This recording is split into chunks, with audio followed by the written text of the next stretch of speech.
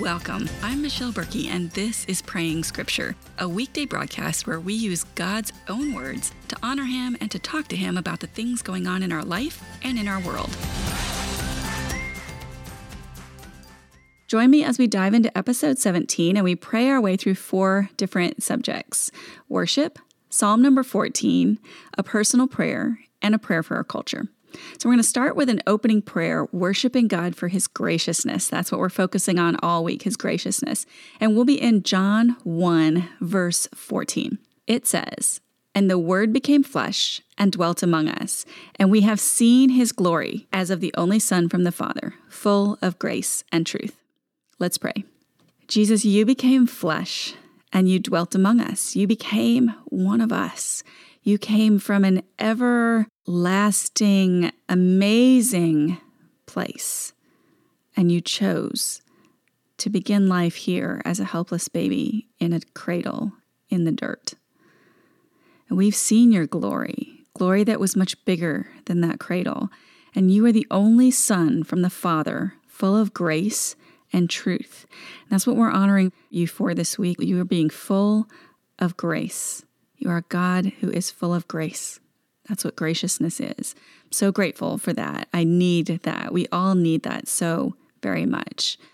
As we sit down and kind of walk through this prayer time together, I ask specifically for me that you would slow my thoughts. Let me be able to get what I need to say out, because it feels like there's kind of a block in my speaking today. So help me with that. Spirit, guide my words, guide my thoughts. Let what we say today be honoring to you. Let everything we do in this place be honoring to you. In Jesus' name, amen. We are in Psalm 14. Is that right? Yeah, Psalm 14 today.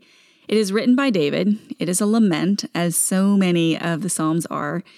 And this one is lamenting the pervasiveness of wickedness, of wicked people in the land. Not something that we have a hard time relating to, right? We can relate to that. This is a twin psalm, very, very, very similar to Psalm number 53.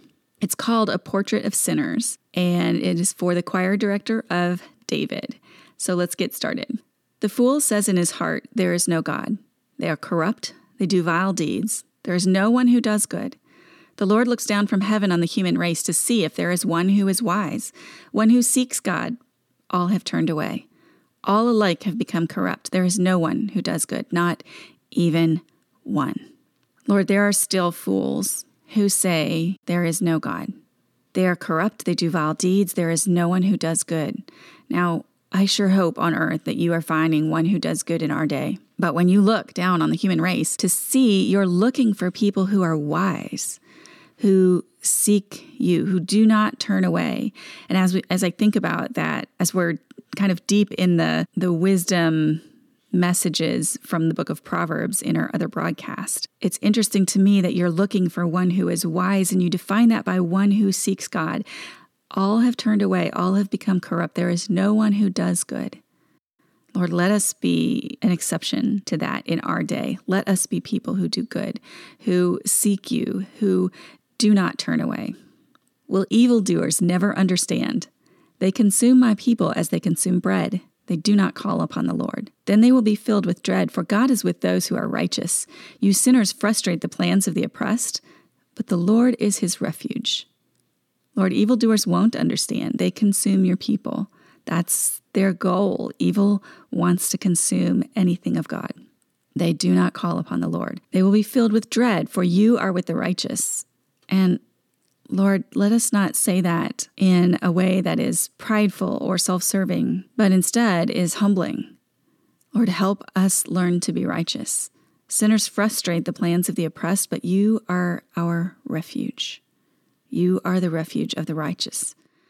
Oh, that Israel's deliverance would come from Zion. When the Lord restores the fortune of his people, let Jacob rejoice. Let Israel be glad.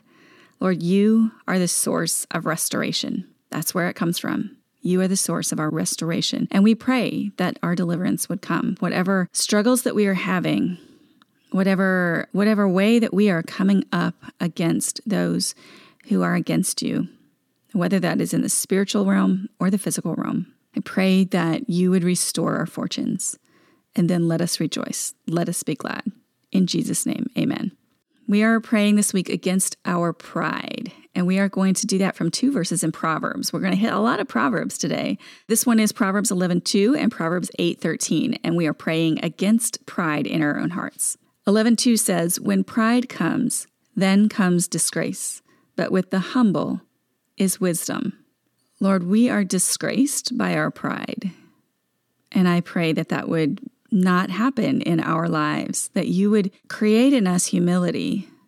You say humbleness and humility is wisdom, but when pride comes, there comes disgrace. And I pray that you would develop humility in us. And that's a dangerous prayer. That prayer feels like one of those things when you pray for patience, you get circumstances that grow your patience. I'm not sure I really want circumstances that grow my humility, but I'm more afraid of the sin of pride than I am of the situations that you will bring in my life to develop humility. I pray that you would do that you would develop humility in my heart.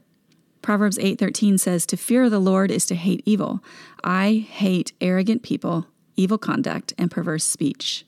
Lord, you have stated that you hate pride. You hate arrogance. You hate evil conduct and perverse speech, but right now we're looking at pride. And Father, as we think about that, I don't want you to hate things that are in my heart.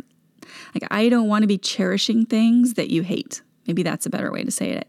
I don't want to be holding on to be participating in, to be cherishing, to be holding close things that you hate. And so get rid of the pride in our hearts. Help us to see it. Help us to know the steps we need to take to root it out, and let us be rid of it. In Jesus' name, amen.